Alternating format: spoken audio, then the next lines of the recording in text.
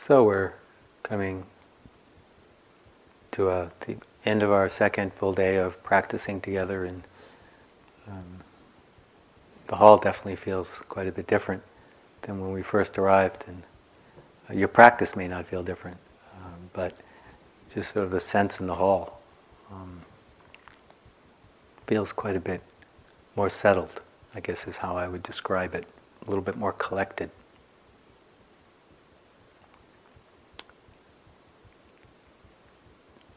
Oftentimes we use a phrase in offering metta, in the metta practice, may all beings have ease of mind. And that's a particularly favorite one of mine, and it's one that I do for myself. And I'll often do it, not just in a sitting meditation, but like in my everyday life when I'm walking around or driving or other kinds of challenging situations I might find myself in. I'll often fall back in just bring that thought, that feeling up, and oftentimes I'll send it to myself or to the folks that are around me. So tonight I would like to talk about what ease of mind in relaxation is within a insight meditation of Vipassana, Buddhist framework.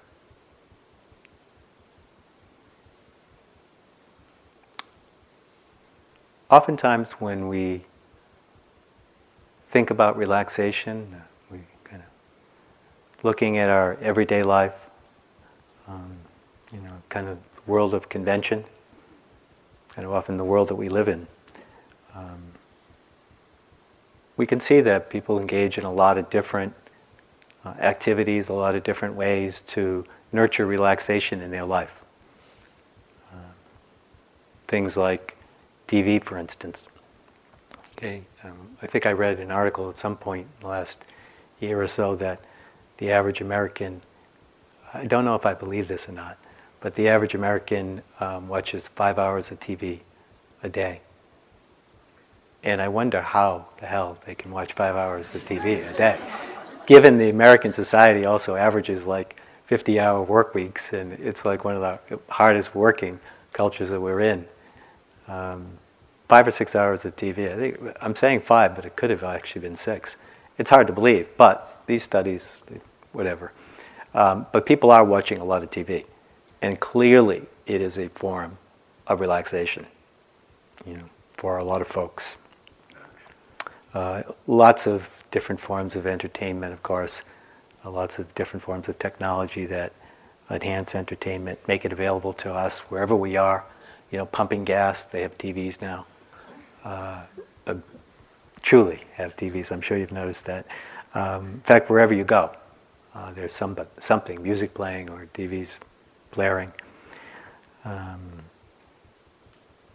Music, of course, is a form of relaxation. A lot of different physical activities that we may engage in.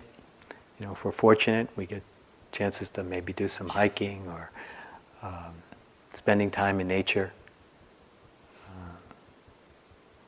Exercise, going to the gym, or just walking, going for walks. Vacations are obviously, hopefully, vacations are designed to bring more relaxation into our life. I'm sure that's one of the values of having a vacation. I'm actually very pro-vacation. I think Americans do not get enough vacation time, not enough downtime. So I do think that can be an important form of relaxation. But also alcohol and drugs, a very common form of relaxation, of bringing some degree of ease of mind to folks. Now, when we look at these forms of relaxation, I'm the last person to sit here, quite frankly, and place judgment on some of these forms of relaxation, because obviously a lot of these activities are wholesome. Some of them can be misused, and I think that's oftentimes the case sometimes, particularly with things like alcohol and drugs, or TV even can be misused. But I do want to point out some of the limitations when we rely exclusively on these forms of relaxation, this way of relaxing. Because quite often these activities, ways that we find how to create or how to discover more ease of mind, they're limited by a set of conditions. And I mean, a perfect example is vacation, or where it can only come together at a certain time of the year. Oftentimes we have to work very hard in order to create the space and to get the resources, depending on what our vacation standards are, what we need. So clearly that's something limited by conditions. TV, power goes out, you're not at home, whatever.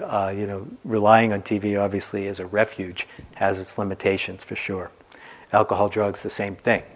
We're not going to sit and condemn this totally, but at the same time, oftentimes they can become very addictive because folks rely on that as a major form of stress release. And so these forms of relaxation become an escape. They become an escape, a way of managing stress in our lives. And the refuge is very temporary. And one challenge in terms of relying on those kinds of, that form of relaxing is that it can create this sense, it can reinforce this sense that we have to have a set of conditions in order to experience that ease of mind. So oftentimes it creates this sense of craving and dissatisfaction about the present moment, because we're looking outside of ourselves. We're looking for that set of conditions to come together so that we can finally just be ourselves and relax without the pressures and demands that we feel are being imposed on us, or that we're engaged in, or that we're creating.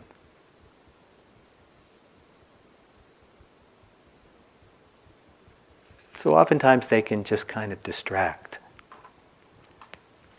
Now the thing about a lot of these forms, a lot of these activities and different forms of relaxation is that if one actually brings practice into it, and I don't necessarily mean the sitting practice, but what I'm talking about is one brings awareness. One brings the capacity to actually be present in whatever you're doing. And that capacity to be present has to be earned. There's no doubt about it because of the way the mind is conditioned. But if we can develop that capacity to bring awareness into these activities, to bring a sense, an ability to be present, then these activities are much richer. Tremendous amount of insight and learning can come out of any activity that we're engaged in. Okay? So it's not so much the activity, although obviously some activities, if we get hooked on, we grasp onto them, or we over-rely on them, can become quite destructive. Thinking about addiction to alcohol and drugs, for instance. But a lot of these activities are they're useful, they're helpful, they're healthy, they're good for us. But bringing a practice into them deepens that experience. So tonight I want to talk much more about the relaxation within the framework of Dharma practice. And there are many significant differences when we begin to turn towards Dharma as a refuge, when we begin to aspire to seeing things clearly, when we begin to aspire to this investigative process that everybody is engaged in a very intensive way, this investigative process into looking into the nature of who we are, into who we are, what's the nature of our experience. When we sit down and we pay attention, what do we encounter? And of course, the vast majority of us, when we sit down, we encounter a certain degree of unsatisfactoriness. Ryan spoke about last night, a sense of dissatisfaction, inner conflict, a lot of little battles that we're doing with ourselves. And what we're doing is not punishing ourselves. It's not a masochistic activity. We're being with ourselves so that we can begin to explore and learn and understand not only that we're suffering, but also how to get liberated by our suffering, how to bring enough clarity so that we can go and understand the origin of our suffering and what is the path leading to freedom. Ask ourselves, is it possible to be inwardly free? In other words, is it possible to experience ease of mind in an unconditional way that doesn't depend on a set of conditions coming together, but that we have the inner resources to encounter and discover that unconditioned peace within us under all situations or any situations that we find ourselves in. So no longer are we caught, always looking outside of ourselves, whether grasping on to pleasant or blaming the unpleasant. And we begin to take responsibility for our happiness. It's crucial to take that step. And that's the step that we're taking. Why else do it? By being with yourself, you're taking responsibility for yourself and for your happiness.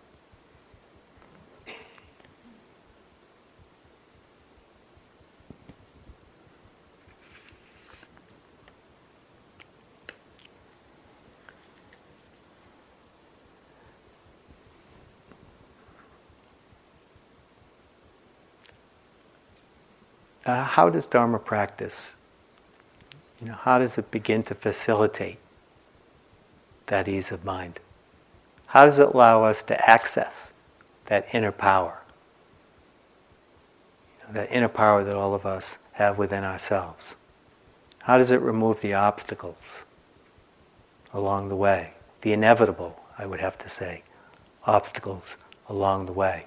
Obstacles that are not personal to you. It's amazing how common different challenges that one faces when one begins to sit oneself. Even if your karma is so different than the person that's sitting next to you. There's just so many things that we encounter that challenge us, that provoke us, that push us around, or that overwhelm us, or that confuse us. Well, the key, and this is something that does not take 30 years. It probably took me 30 years, but it doesn't have to take you 30 years, which is approaching practice with a wise intention and wise attitude. Wise intention, wise attitude.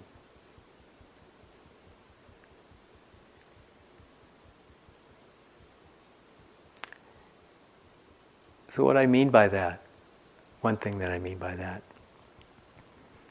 is see if it's possible to approach Dharma practice, your meditation, while you're here on retreat.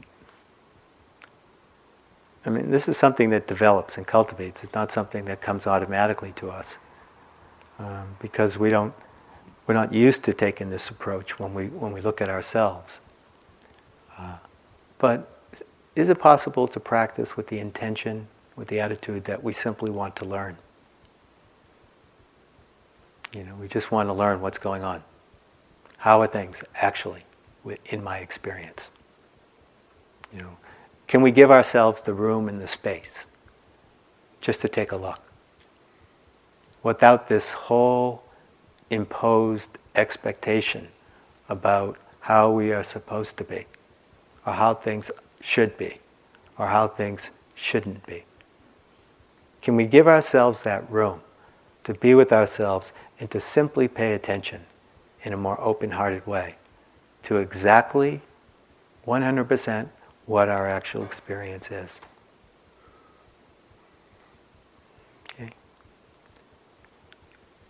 So that attitude or that intention to learn, to discover, actually what it requires is a bit of humility too.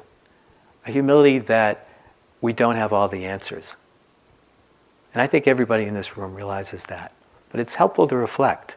We wouldn't be here if we thought we had all the answers, if we had all the different expressions of suffering that we deal with on an everyday basis. You probably wouldn't come to IMS. You probably wouldn't put yourself through this. Okay? So we don't have all the answers. Okay, so how are we going to resolve this issue of suffering? Well, the way we resolve it is we have to take a look. We have to understand what's going on. And so the attitude in which we practice is so crucial. And the attitude, it needs to be And this is something that develops over time, but it really helps to reflect on this when you hit tough spots, when you encounter difficult energies, which you will do, when you hit that wall sometimes, when you hit those experiences that you don't like about yourself. Then asking that question, can I make room for this experience? Is it possible to be allowing of this discontent, the fear, the anxiety, the tension, the desire, the grasping, the sleepiness, the restlessness, the doubt? Allowing doesn't mean that you're resigned to it. Very clear about that. Sometimes when we say be accepting, be allowing, folks will hear that as, well, it just means that's how it is and that's how it's going to be. That's resignation. Allowing, an attitude of allowing things to be what they are, is not resignation. It's the opposite. We're being allowing so that we can understand, with a small degree of faith perhaps, that through understanding we can liberate ourselves. And I don't think anybody would be in this room if they didn't have at least some sense that liberation was possible. That one can clear up suffering and confusion. Absolutely 100% possible. But if we impose expectations, if we keep telling ourselves a story about how we are supposed to do, how we are not supposed to be sleepy since it's the end of the second day. That was supposed to be over in the first day. I am supposed to be more concentrated by now. I've worked really hard. I've come to every sitting. And by the way, we give you a lot of credit when you do come to every sitting. It's really a good thing to do, just so you keep that in mind. And that does require stretching sometimes, but at this point, feel free to stretch. Because keeping that continuity and sticking with the schedule can be extremely useful. Just wanted to mention that. Got distracted there. Wanted to get that in somehow. Okay, so where were we? Interested in learning, attitude. The imposing of all those stories and ideas, and the weaving of stories about who you are. You're a loser because you've been sleepy for the last 2 days. You're no good. The person next to you is incredible. They don't move. You're going insane, and they're just like sitting there incredibly calm and incredible. They must have been practicing for 30 years, and blah blah. That whole comparing yourself to other people and all the feelings of resentment and discouragement that you feel because things aren't going your way. It all comes from being attached to an agenda, just without a doubt. Okay, that's one thing we know, is that feeling of discouragement and that feeling of frustration and that feeling that this shouldn't be happening and this should be happening, it's all coming from an attachment to an expectation or an agenda. And I'm saying that I've looked at it a lot, but I want you to look at it. When you're feeling discouraged about how things are unfolding, it's a good time to just investigate that. Feel it. Feel that despair, the discouragement, even the resignation, and then just kind of take a look at it, very soft, taking a look at, oh yeah, that's really, I hate this. I hate myself. I'm feeling really bad or discouraged. What we can see is we're grasping onto an idea. And that's what's creating the tension. That's what makes working with what we're working with so much more difficult. It prevents relaxation. In other words, if you're feeling sleepy, it's getting caught up in the resistance to it that's creating an enormous amount of suffering. Because, frankly, just look objectively at that feeling of sleepiness. Is it really a bad experience? It actually isn't. If you look at it, if you actually observe it, it just feels heavy and dull, and your body is kind of bending over, and your mind is in this very dreamy state. And maybe the sitting's actually going by faster because of it. Maybe you're actually learning how to take little naps like while you're sitting, and you never thought that was possible. And then when you go to bed, you really want it, but then it doesn't come. Did you ever notice that? That happens to me on retreat. Like, go to bed wide awake. So what we can see is that it's our relationship that's creating all that suffering. It's the relationship. And that's true for what we describe as the 5 hindrances. And Ryan will talk more about it tomorrow. Just briefly going through the 5 hindrances. These are difficult energies that all yogis encounter at some point or another. One is desire, or the grasping. Ryan talked about that, the grasping onto pleasant experiences. Second is aversion, resistance, contracting around painful experiences. Fear often is one contraction, or impatience is another one. You're standing in line, it's going too slow. Aversion, that's, why isn't it moving faster? That's the resistance, the impatience. It's not the way you want it to be. Sleepiness and dullness of mind is the third. Fourth is restlessness, agitation, boredom. Fifth is doubt or self-doubt. Oftentimes, that's how it gets expressed. So those are the 5 hindrances. And what makes them hindrances is that what creates so much non-relaxation around any of those is that we identify with them and we get caught and lost in them. If we can actually train the mind, and practice is definitely this. Meditation practice definitely needs to, at one point or another, and pretty soon into your practice, it needs to include taking these experiences that are very common. These are experiences that the Buddha described in detail 2,500 years ago. So this isn't new to you. These are experiences that have been around for a long time, and meditators encounter them. To learn to take them as objects of mindfulness,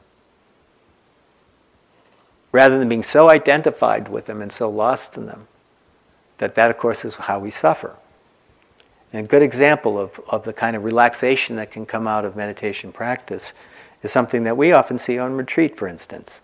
Now, you might think that if you're new to the practice, that sleepiness only occurs to new students because it's a new experience.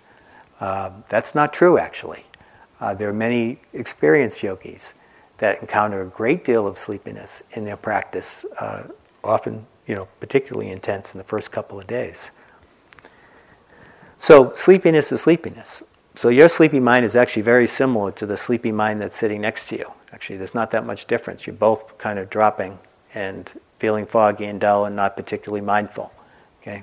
But there's often a very big difference in terms of the degree of suffering. Because a student that's been there, done that, and this has been several retreats, and they've encountered that energy, and they've also seen that it comes and goes, that there are different phases, that sometimes it feels really sleepy and it changes. And there's the person who's practiced for longer, or has done more retreats, or has practiced awareness with these particular mind states longer, there's more equanimity, pure and simple. One is less discouraged or less overwhelmed by it.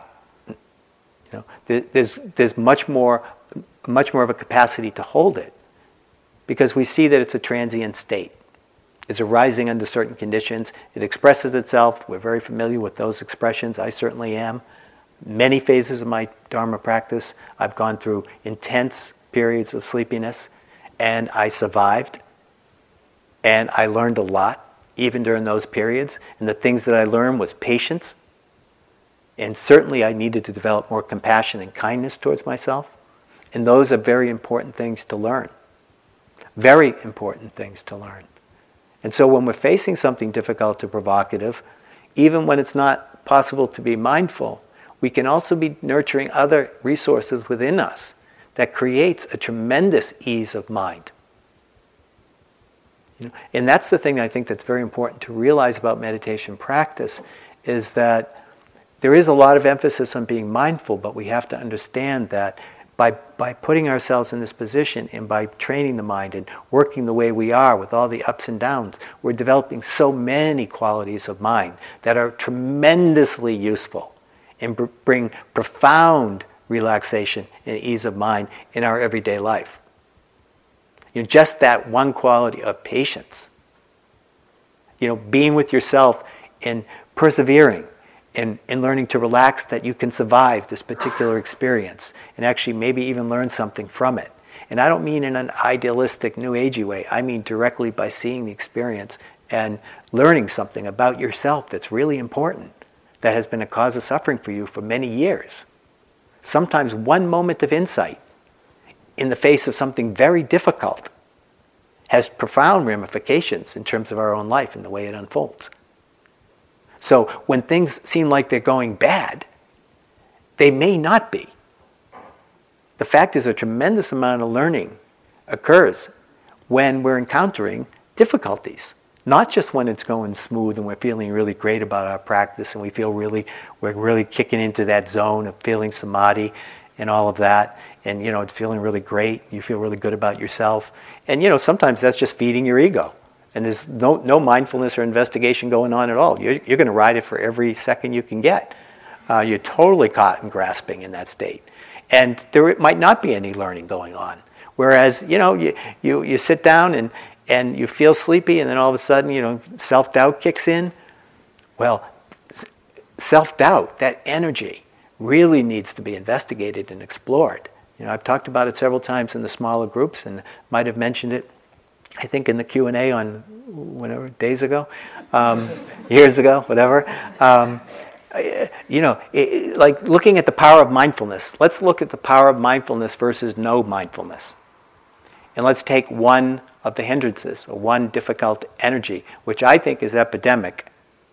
It happens on retreat quite often, but it even happens more in everyday life, which is we get racked with self-doubt when we encounter certain situations. And what happens when we get caught by that energy? Well, of course, it creates an enormous amount of worry and anxiety. And when we get caught in self-doubt, when we meet something challenging, of course, those old stories and those old voices that are arising, which express themselves as, I can't do this, I'm not up to it. The speculation and the future thinking, and all the old memories about your own limitations, and the self-criticisms and the self-judgments kick in. Okay? When we get caught in that, it completely undermines us. It undermines our growth. It undermines our capacity to make certain decisions or to move in certain directions that we know we need to go, but we're afraid to. And oftentimes it's because we're caught in that energy of self-doubt. And it creates tremendous tension, and it can torment us.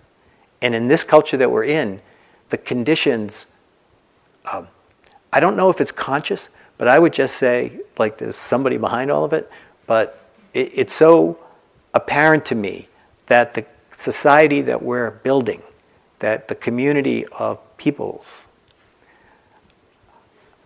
the conditions are coming together to provoke and reinforce that particular energy of self-doubt. That's what I want to say. It's like the whole emphasis on success and failure, and how demanding, how many demands are being placed on us all the time, always up-leveling, always challenging us, always pushing us, always asking for more. That constant refrain that we keep hearing about how you're supposed to look, or how you're not supposed to look, or this incredibly limited framework of success and failure. And so we end up measuring and comparing ourselves constantly. And for most of us, success is very slippery. We might have 1 or 2 moments of it, or we might have a period of time when it feels that way, but then it starts slipping away because either the bar goes up or we make a mistake. And so it's a losing framework. It creates an enormous amount of fear and anxiety, worry, and self-doubt. So, obviously, that's called dukkha. Big time suffering. Now, how to make your way out of that? How to discover a sense of ease in the face of that degree of tension? The most important step that we can take is to start being mindful of those feelings when they arise. So when you're sitting there on a micro level, moment-to-moment level, retreat time, okay, this is the life that we're living. Self-doubt may arise in your practice. Okay, so what happens? You're sitting there. We're on a sleepy mode, but it could be restlessness or boredom. One of those states of mind arises. Okay, sleepiness arises. This is the 8th sitting today. You're just praying for mercy, but sleepiness descends, within 5 minutes of being on the cushion. You open your eyes, you stand up, you don't stand up, you still feel sleepy. And aversion to that experience arises. And then very, very quickly, we don't like it. And then quickly, we're imposing, something on that experience. We don't want to have it. We're not happy with our actuality of our experience. So there's resistance. And then lo and behold, doubt kicks in. Oh, why did I come? I really needed a vacation. There's no way this is a vacation. Okay, it's like way too hard work. We used to have our Chan master, I mentioned, died a couple of years ago, and we worked with him for many years on retreat. And oftentimes, like in the middle of the retreat, he would say, this is a vacation. And I'd look at him and I'd say, forget it. There's no way this is a vacation. I'm waking up at 4 o'clock. Someone is banging this wooden thing right next to my head to wake me up at 4 o'clock. I'm sleeping in the meditation hall where I'm sitting and walking all day long. I'm sleeping in the meditation hall with 40 other men in this hall, and half of them are screaming and yelling in their sleep. And I'm, crawled up in a corner somewhere, just trying to get a couple hours of sleep. Okay? So I'm thinking, vacation? Forget it. There's no way this is a vacation. This is like hard, it's challenging. I'd rather be in my room being quiet and sitting like a Vipassana student, being pushed like that. But really what he was pointing to is how we create our own suffering by our attitude. And that vacation mind is allowing mind. It's spacious. It's allowing for things and for yourself to be what you are actually experiencing. And then you eliminate a tremendous, now you might not believe this, but you eliminate tremendous amount of suffering in your life if you can allow yourself just to be yourself. Okay? And that, I'll say again, is not resignation, because we have to work with ourselves. Okay? Because we might be suffering beings. That might be the actuality of our experience. And so what we need to do is re-educate ourselves, learn how to deal with the actuality of the experience, train the mind so that it can explore and learn not only what is actual, what our actual experience is, but how to liberate ourselves from the suffering that we encounter.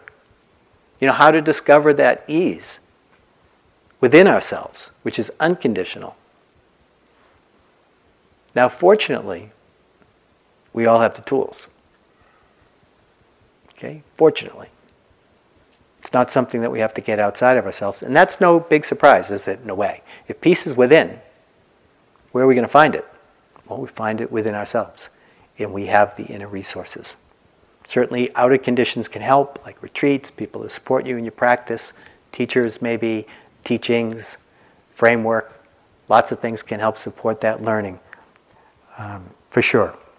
But really what we're doing, we're using those conditions to nurture these innate resources. And the primary one that I want to talk about briefly, let's just take the time, good, is mindfulness. Okay? Because when we talk about being allowing, being accepting, it could border on New Age. Okay? And if you knew us up here, personally, you probably wouldn't think we were too New Agey. Because, we're not. We live in the city, I mean, what can I say? So, mindfulness, though. Okay? Mindfulness is the key. Because everybody in this room has that innate form of intelligence. Everybody outside of this room who's never heard the Dharma, has never practiced meditation, has never even considered it and would never consider it, has mindfulness. It's an innate form of intelligence. Okay? Unfortunately, given the conditions of the world that we all grew up in, that we're living in, that particular form of intelligence is kind of quiet. It's kind of hidden. Oftentimes we talk about Dharma practice, how oftentimes we don't really know. In refuge, taking refuge in the Buddha is recognizing that there's a potential within us for liberation that maybe we haven't tapped into. Okay, And that potential for being mindful, for being present, for being fully awake is within us. And so what we need to do is nurture it, cultivate it, support it. And the way we do it is very simple. It's by practicing it. It's by practicing mindfulness that mindfulness gets stronger. It gets stronger and deeper. The light gets brighter. Okay? It becomes much more accessible with practice so that we can recollect it or remember to pay attention. And it becomes easier. It becomes more of a place where you can go, where you don't have to work so hard at getting there. You know, it's there. It's something that, it's a way that we begin to live our life. That not only do we need to think and develop discernment and make choices and decisions, but we're also bringing mindfulness into that process. You know, that silent, open-hearted attention, that ability to meet whatever's happening right now without any preconceptions. You see, that's what I meant about the attitude. To have the attitude of being allowing is very important, but we need to put it into practice. We need to actually be able to develop the ability to meet the present moment, even if it's suffering, to meet the present moment with open-hearted attention so that we can learn, so that we can encounter what's actual and learn from the experience. And so mindfulness allows us to do that. It allows us to meet the experience, and no matter what experience that you have, painful, pleasant, neutral, interesting, not interesting, mindfulness, when it meets that experience, at least that one moment of mindfulness, does not evaluate or judge that particular experience, that pain in the knee. Mindfulness doesn't reject that particular experience. It allows us to meet that experience, to know it, just as it is. So it's not imposing anything. Okay? Our thinking often kicks in right away and then imposes the idea that the knee shouldn't hurt or that you need to move or whatever. It could be a wise response to sit in a chair, whatever that is. That's discernment oftentimes. But mindfulness lets us know that that knee is hurting, that there's some pain going on there. And so we can meet it. And we don't have to add or subtract anything from it. And we can see that gets us in touch with things as they are. Our thinking often is so conditioned by the past. We're constantly imposing our past on the here and now that it's very difficult to experience ourselves, the here and now, whether it's the environment that we're in, our bodies, our minds. It's very difficult. I think it's quite challenging to meet that genuinely with fresh attention. You know, with that quality of like not knowing. Like, okay, I'm going to sit, like, let's just take a look at what this body-mind feels like and approach it with that fresh attention. Our thinking is conditioned a lot by the old. Mindfulness is not. It just meets the experience just the way it is. And so with practice, that form of intelligence becomes more and more revealing. It reveals things as they are. We begin to make discoveries and we actually learn really, really important things. We begin to actually learn what we need to learn. Maybe what we need to learn, what this life is all about. You know, kind of like, why are we on this planet? It might be that we have lessons to learn. You know? So mindfulness allows us to explore, and it's right inside you. So Vipassana, insight meditation, the practice that we're doing right now, the Buddha and his teachings, enormously practical, extremely practical, giving us a practice and a framework to nurture that form of intelligence so that we can use it to look into our own experience. And that's exactly what one is encouraged to do in Dharma practice, is to look for oneself what brings ease of mind. It is certainly not about joining a club. It's not about buying in to a particular view of the world even. Okay? It's about developing the resources within yourself to take a look directly at your experience. I don't know any Vipassana teacher, and I've been in this scene for a very long time, that encourage you to have a particular experience. Like, for instance, we might suggest different ways of developing calm. But there's no way we're going to say, get calm, be calm. You should be calm by now. Okay? What's wrong with you? Aren't you calm yet?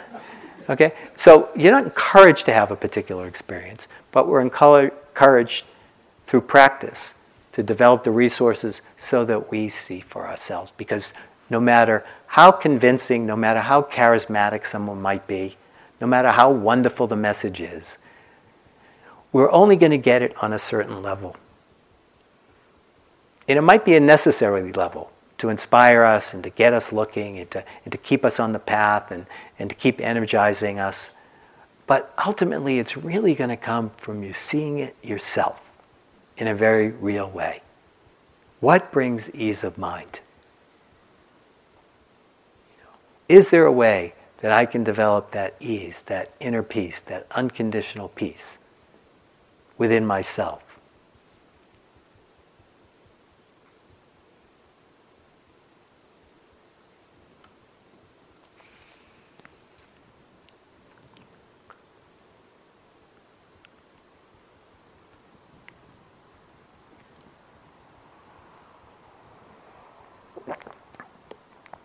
One thing I wanted to finish with was just a few words about effort in practice. Because obviously, without a doubt, we can talk about the effortlessness of awareness, or talk about it in fancy terms, I guess.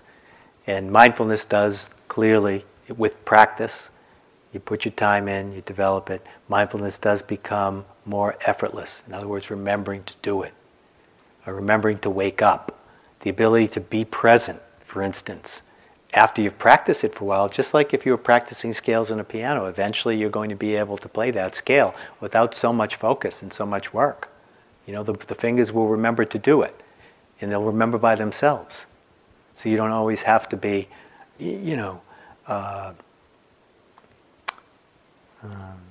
working at it. Let's put it that way. But it takes a certain degree of effort. Okay? But the key in terms of nurturing ease of mind. See, for a lot of us, effort, the mind immediately crunches down around that. Effort.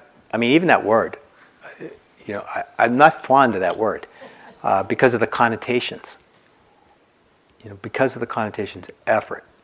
Because most of us, effort means doing something that we don't want to do. Or something that we have to do. It's an imposition. Something that's being imposed on us or something we're imposing on ourselves. The kind of effort we want to make in practice is very different. And it's actually a learning experience. And it's an ongoing learning experience. It's a wisdom. See, wisdom practice is ongoing. No formula for how to be wise in every situation you're in. All depends. It's an unfolding. Okay? It's an unfolding. It depends on the situation, changing conditions. Wise effort's the same. Okay? Wise effort. But generally there are a couple of different principles that can be quite useful, I think. One is the quality of gentleness in the effort. A lot of the effort that we make can have a tone of harshness, of judgmentalness, of striving, of trying to achieve, pushing oneself into an experience or having an experience. And that, of course, isn't gentle. We're tough taskmasters, actually, of ourselves, quite often. So the quality is gentle, yet we better believe this, it does take perseverance. And I'm sure you've begun to see that even just in the first 2 days, if you knew. It takes showing up. Absolutely. It takes showing up. Even sometimes when the going is rough. It takes showing up. It takes practicing during those times maybe when you don't feel like it. Bringing the light of awareness when there might be some resistance or grumpiness or resentment. Gentle perseverance. The Buddha described wise effort as a balanced effort. Okay, in the two extremes was the striving mind, the mind that's trying to become, to achieve, and the mind that's too lax, the effort is too lax, that there's not enough effort being made, the mind that gives up very quickly, that withdraws or pulls out. Okay?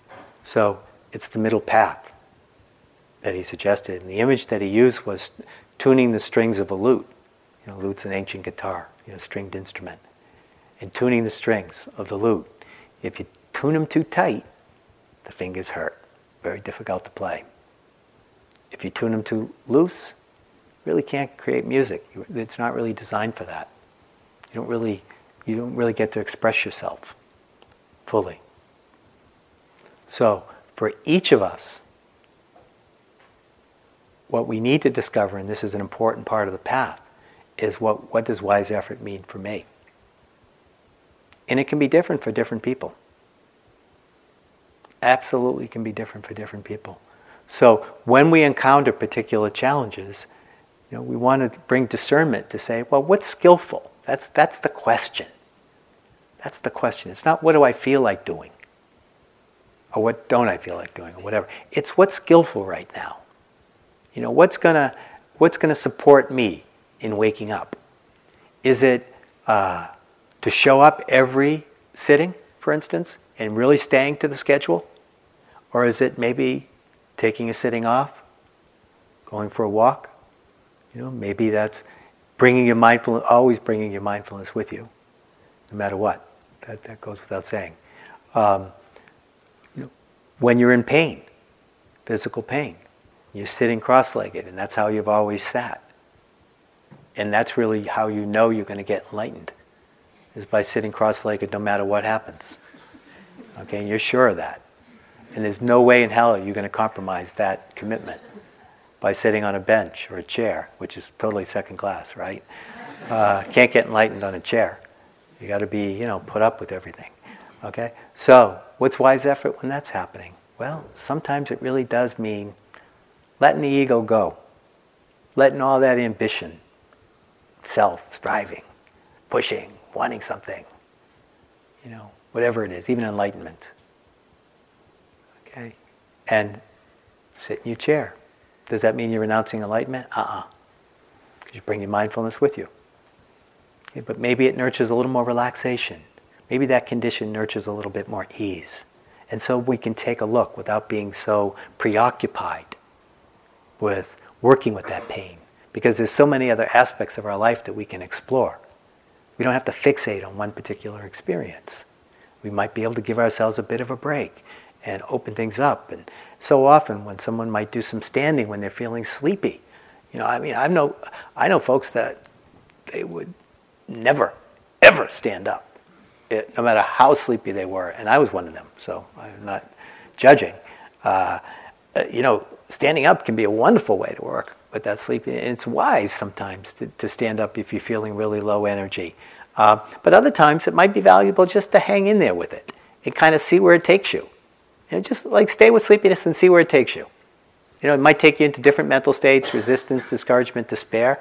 But then maybe you can work through that. Be mindful of all those states and reactions, and then observe the actual experience of sleepiness, and you might discover it's not so horrible. That's really just your idea about it, that it's so bad. So there can be tremendous learning sitting there, ready to fall over. It still can be valuable. It can still present lots of interesting insights into that. So wise effort, discerning for oneself how to work with difficulties when you encounter it. And remember, it's balanced. And sometimes that requires a self-knowing. It's like we need to know about ourselves on this path. Like Narayan said, it's the freedom comes to knowing the self. And some of us have the habit of being really strivers. We might be type A, or we might never really give ourselves, ever let ourselves off the hook. Or we come in with a lot of ambition into practice, with a lot of expectations. And so we might find ourselves in the striving end. Others may feel kind of beaten down and somewhat, like a lot of anxiety or a lot of fear, and may not have a lot of confidence or faith that transformation can happen. And so those folks, they might give up more quickly. Like as soon as the fear, anxiety comes up, discouragement kicks in. And then you start, blowing off the schedule, blowing off the sittings. Because, why bother? Because nothing is going to happen. And that would be like sliding into lax. And I don't want to judge either extreme. But the point is, because I feel like I probably know them both, especially the striving end of it. But even the lax end, I have to look after once in a while. Knowing oneself sometimes can help guide one in that direction of the middle way, which is if you do tend to give up really easily or undermine yourself with a lot of self-doubt, you might want to stretch a little bit and really, just do the schedule or, just keep showing up, keep coming back, keep working with the body, whatever it might be, but keep trying to be mindful whenever you can remember to do it. If you're a striver, like I said, then are there ways to relax? Yes, there are. Try relaxing your eyes and your face. If you think you're a striver, nurture a little bit more relaxation in the body. I don't want to say skip a sitting. But there are ways of relaxing if you're a striver. But a lot of it is your attitude. Look at the agenda. Drop the agenda. Drop the becoming. If you can drop the becoming, life gets really easy. Then you can just be your old self or new self. You don't have to prove anything. If you can practice without feeling like you have to prove anything to anybody or yourself, tremendous ease. Tremendous ease in that practice. Okay. All right. I think I'm done. So let's just sit for a minute.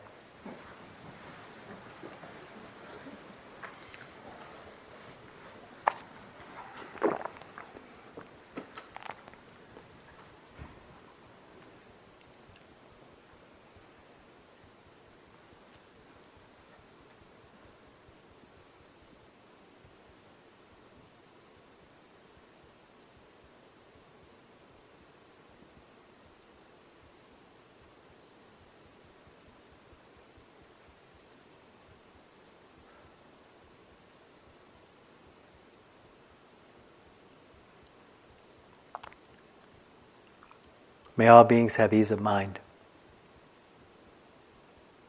May all beings live in safety. And may all beings everywhere be free from all forms of suffering.